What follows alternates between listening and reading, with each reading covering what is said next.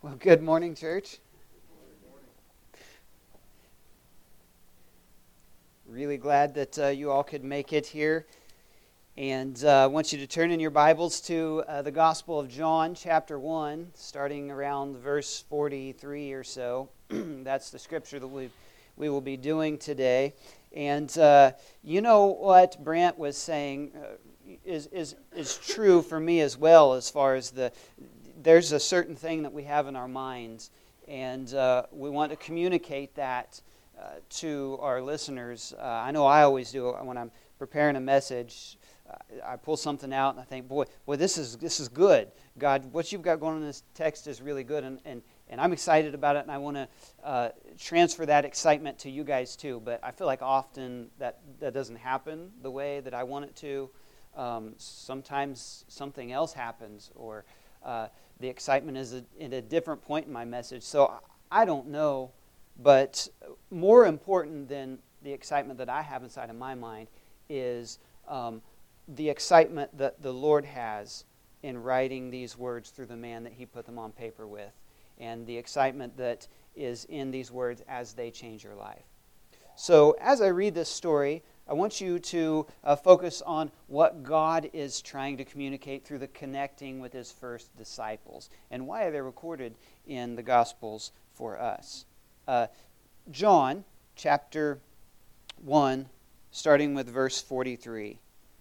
The next day, Jesus decided to go to Galilee, and He found Philip and said to him, "Come and follow me." Philip was from Bethsaida, Andrew and Peter's hometown. Philip went to look for Nathanael and told him, "We have found the very person Moses and the prophets wrote about. His name is Jesus, the son of Joseph from Nazareth." "Nazareth!" exclaimed Nathanael. "How can anything good come from Nazareth?" "Come and see for yourself," Philip replied. As they approached, Jesus said, "Now here is a genuine son of Israel, a man of complete integrity." "How do you know that about me?" Nathanael asked. Jesus replied, "I could see you under the fig tree before Philip found you." And then Nathanael exclaimed, "Rabbi, you are the Son of God, the King of Israel." Jesus asked him, "Do you believe this just because I told you I had seen you under the fig tree? You will see greater things than this."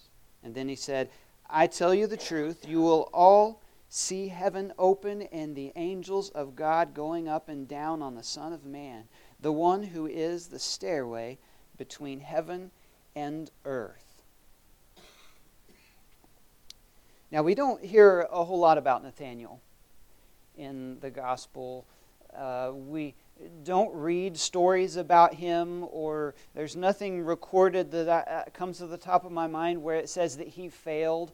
But we know that he's a human, and so he had rough parts and he had good parts of his life. But we do get the point to where Jesus called him. And Philip reached out to Nathanael. Something in Philip's mind said Nathanael would really like to hear about Jesus, and he would make a good fit, and then he became a disciple of Christ. I love this story of just Nathanael. What's he doing under the fig tree? Jesus said, I could see you under the fig tree. I thought several things. Maybe Nathanael has had a bad day.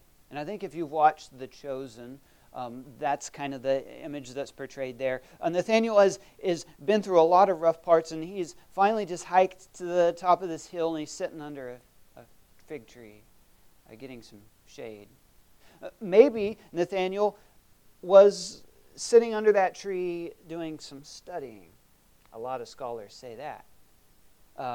In Israel, it's a hot and dry climate, so shade's a big deal. When it's hot for us in the summertime, sometimes you can't get relief from the heat and the shade because it's so humid, but there, just a little bit of shade would provide comfort. Remember the story of Jonah? When there was a small plant that grew up, and Jonah was excited about the shade, and then the worm came and ate the plant, and it was unfortunate again. He was back in the hot sun. So perhaps Nathanael was using this tree as a soft place where he could just relax and talk to God or read the Scripture. Jesus did mention that he was a man of integrity, a man of study, a genuine son of Israel. So perhaps that's what Nathanael's doing. Well, we'll probably never know exactly what was going on under that fig tree, but Jesus knew. Jesus knew. And you know, in Nathanael's story of conversion that we get, there's a great difference between the manner of his conversion and that of the Apostle Paul's. Do you remember how the Apostle Paul was converted to believe in Jesus? He had to be struck, like all at once, hit the ground, and now he's blinded. And then the Apostle Paul comes to understand who Jesus really is and turns from his lifestyle of persecuting the Christians into preaching the word of Jesus. Quite different here with Nathanael. Nathanael is a man of integrity. Jesus' words to him tell us that he was a man who was perhaps after God's heart. But you know what? The difference between Nathanael and Paul's conversion is great, but the inward change is much the same. Here's 6 points of Nathanael's conversion that we can keep in mind when discipling others to Christ. We're going through a series this year, starting this year, about the process of discipleship. That's the process that probably each one of you guys, including myself, went through when we came to learn about Jesus. A seed was planted in our life to where we desired more, and we wanted to learn more, and we sought out someone, or someone found us to help us along that path, to teach us what faith means, to teach us what forgiveness is, and who offers forgiveness, the path of discipleship. And so here's these 6 points. First of all, Nathanael heard. Nathanael heard. Philip went to look for Nathanael and told him, hey, we found the very person that Moses and the prophets wrote about. His name is Jesus, son of Joseph from Nazareth. Philip actually heard these words Nathanael actually heard these words because Philip said them. And Philip wanted to go to Nathanael and say these words. He heard the joyful tidings from someone who had found Jesus and was satisfied with him. And I don't know if Nathanael would have been excited to come if they hadn't come from a person, Philip, so excited about what he had found. There's a point for us. Remember to be excited about your faith in Jesus, because others will catch on to that. Now, I'd like to point out that Philip's gospel was not an it, but a him. See, Philip got to preach the gospel message like you and I. He got to spread the good news to Nathanael. And often, we think the good news is a thing. The good news comes out of our scripture, it's words, but we can't think that way. Check out Philip. The gospel that he was spreading was a him. It was a person. It was, hey, Nathanael, come and see the good news, which is a person who actually lives. And folks, when we're preaching the good news with your neighbor or your friends, we have to remember that our good news is a person, is the Son of the living God. The good news is a him. Jesus, in whom the hope of Israel lies. Him who answers all the predictions of Moses and the prophets and meets all the needs of a human soul and a perishing world. Nathanael heard. The 10th chapter of Romans, chapter 14, says, "But how can they call on him to save them unless they believe in Him. And how can they believe in Him if they have never heard about Him? And how can they hear about Him unless someone tells them? All who have found Jesus are surely able to witness to Him. And this verse from Romans tells us that if those who need Jesus don't hear about Him, then how can they come to Him? It's our job to spread the gospel message. We hear it, now we spread it. And hey, you know, Nathanael questioned. He said, "Can anything good come from Nazareth?" Although Jesus was born in Bethlehem, He was brought up in Nazareth so that He would become a Nazarene. Matthew chapter 2, verse 23 tells us that. And Nazareth was an insignificant and perhaps an infamous town. How could the greatest of all the prophets come from such an unlikely place? Nazareth was that town in which you just can't imagine anything good coming about from it. And the Savior of the world, choose to come from that town? Hey, like Nicodemus, do you remember Nicodemus? Jesus came to Nicodemus and was explaining to him, "Oh, here is what you must do to be saved. You must be born again." And Nicodemus couldn't help but ask, "How can this be?" And, you know, Nazareth, Nathanael couldn't help but ask, "How is this possible?" And Philip, he wasn't inclined to try to convince Nathanael with words. Oh, he could have tried to convince Nathanael. Well, here's how it's possible. Here's how he came from Nazareth, this and this and this. But he simply answered, "Come and see for yourself. Come and see." You know, it's wonderful how difficulties melt away when you are face to face with the Son of God. The clouds of doubt cannot stand when you experience Him. His words heal our souls and warm our cold environment. Hey, it's really cold out there today. It is so cold. And morally, it can be really cold out there. It can be a cold environment. Man, when I worked at a factory before I was a full-time pastor, most of the offices that I worked in didn't have windows. And my office actually had a window, but the boss liked the blinds to be shut all the time so no sunlight would get in. And, well, being in that office with little or no human interaction and no sunlight coming in, the only word I can think of to describe the environment there was cold. It was cold. I think that's often how we feel about our environments out there in society, in maybe our workplace, in the community. It can be cold. But you know what? Even though that may be the forecast that you hear, things are going to be rough. You know, hold on. It's only going to get worse. That might be the forecast, but don't listen to that forecast. Romans chapter 12, verse 2 says to not focus on the behavior and the customs of this world, but let God transform you into a new person by changing the way you think.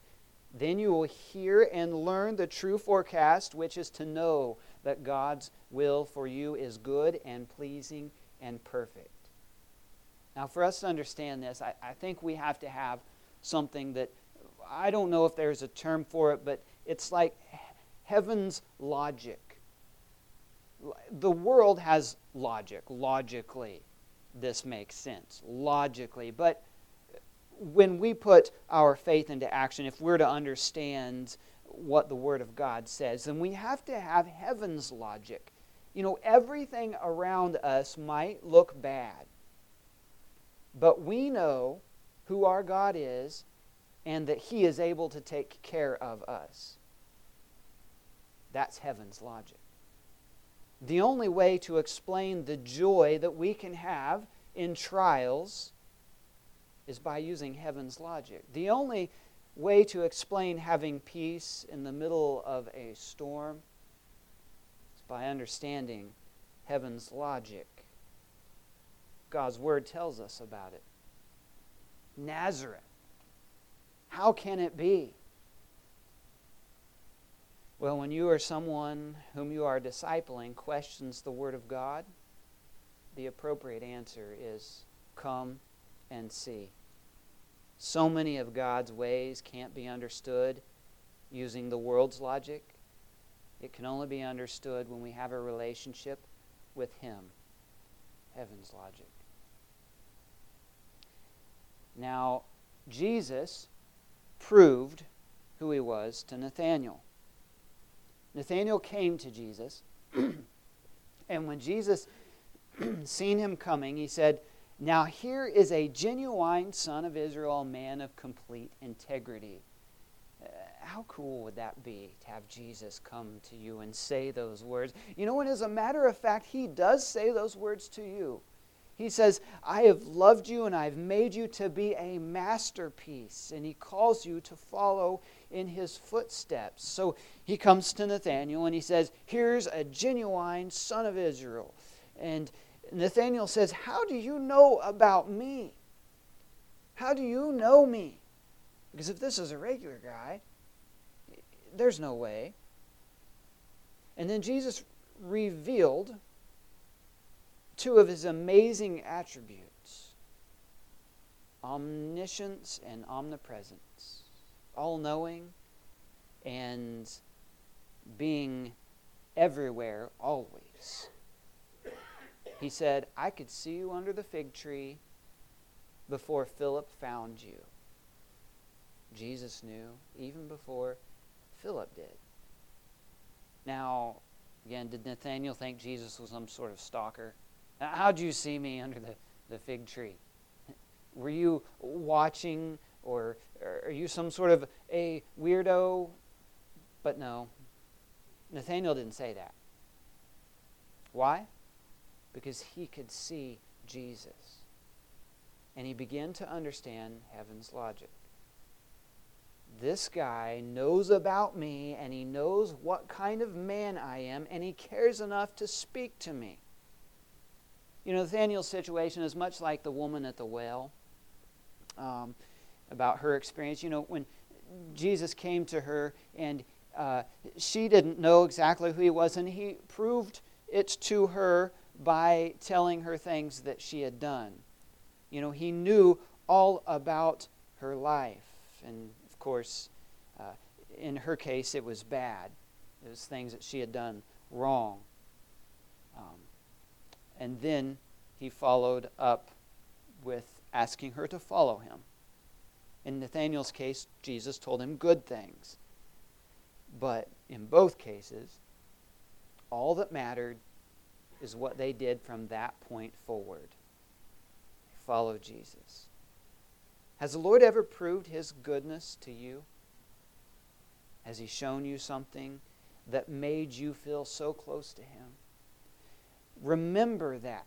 Remember a point in life when He proved His existence to you, and use that for fuel when you're discipling other folks, when you're holding hope for them. You know, Nathanael believed. Jesus asked him, "Do you believe in this just because I told you?" You know, He told him He'd seen Him under the fig tree, and Nathanael just believed. The inference is clear that he did in fact believe. What else could he do? The evidence of Jesus being Messiah had been overwhelmingly convincing. Christ's divinity was proven by the change He made in Nathanael's heart and conscience, not by an outward display of miracles. Here again, we see something happening inside of Nathanael that doesn't directly come out of our text and leap into our souls.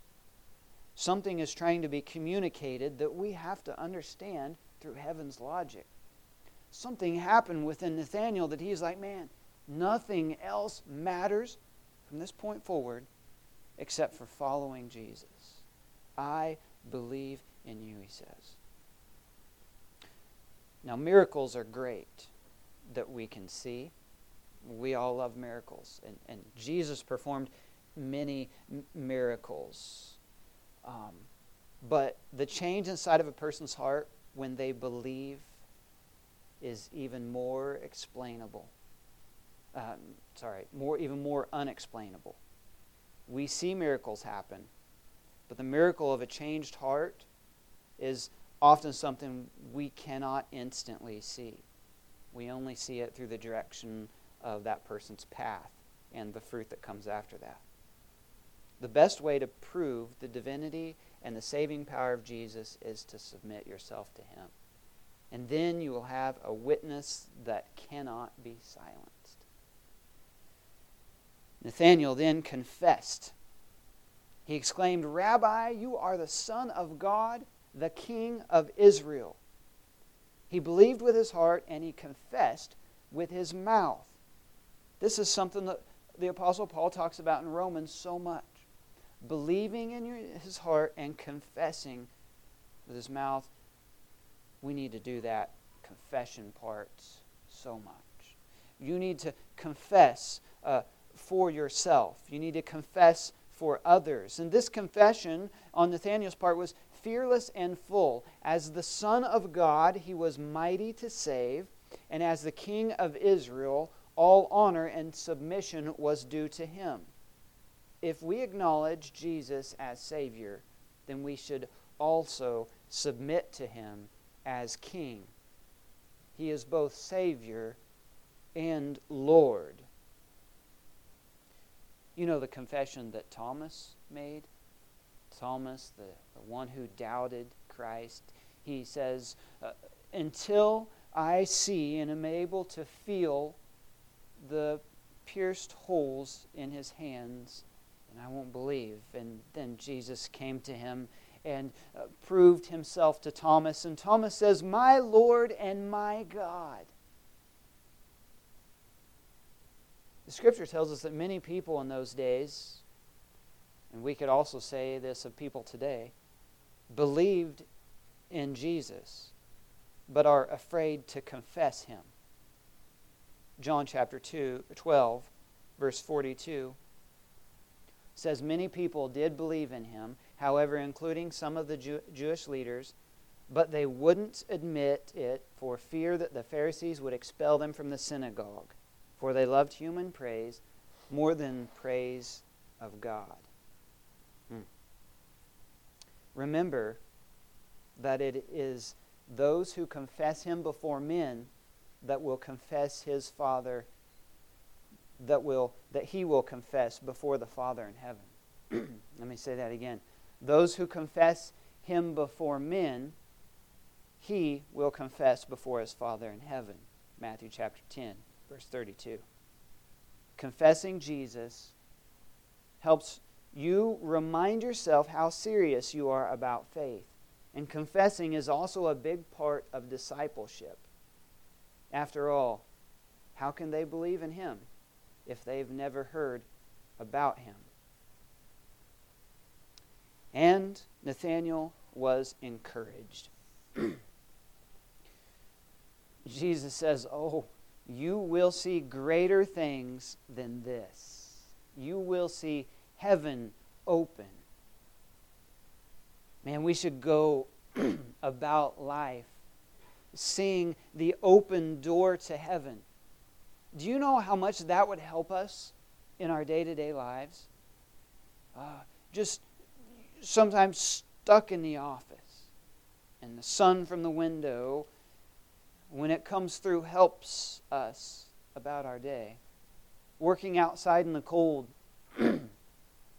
Flint and I, we go chop ice, and then we load the wood stove, and when it's 0 degrees, it's really difficult. But the numbness that starts creeping into our fingers, we know that the house door is unlocked, and it's warm inside of there. So we can continue and persevere knowing that the door is unlocked. Do we know that the door to heaven is open for us? My brothers and sisters, whatever you are going through in life, whatever is making life hard and cold, I want you to see that the door to heaven is open. And I want you to be encouraged by it. I want you to be able to just know that this place may be difficult, but by Christ's power and His strength in you, you can make it. And that door to heaven, if you put your faith in Jesus, is a place that you will go through and experience warmth that will destroy all the cold that threatens you now. I want you to see that door all the time. I want you to be encouraged by it. You can live confidently knowing that on the other side of that door is perfect. And the light coming from that open door to heaven, the light of Jesus, will keep you warm enough so that you survive until you get through that door. Jesus says, I am the way, and no one can come to the Father except through me. He is the mediator between God and men, the man Christ Jesus.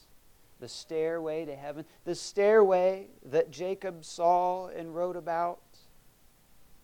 Greater things you will see, Jesus tells Nathanael. Greater things. Nathanael probably didn't think that the cross was a greater thing. Maybe he understood the greater things when the resurrection happened.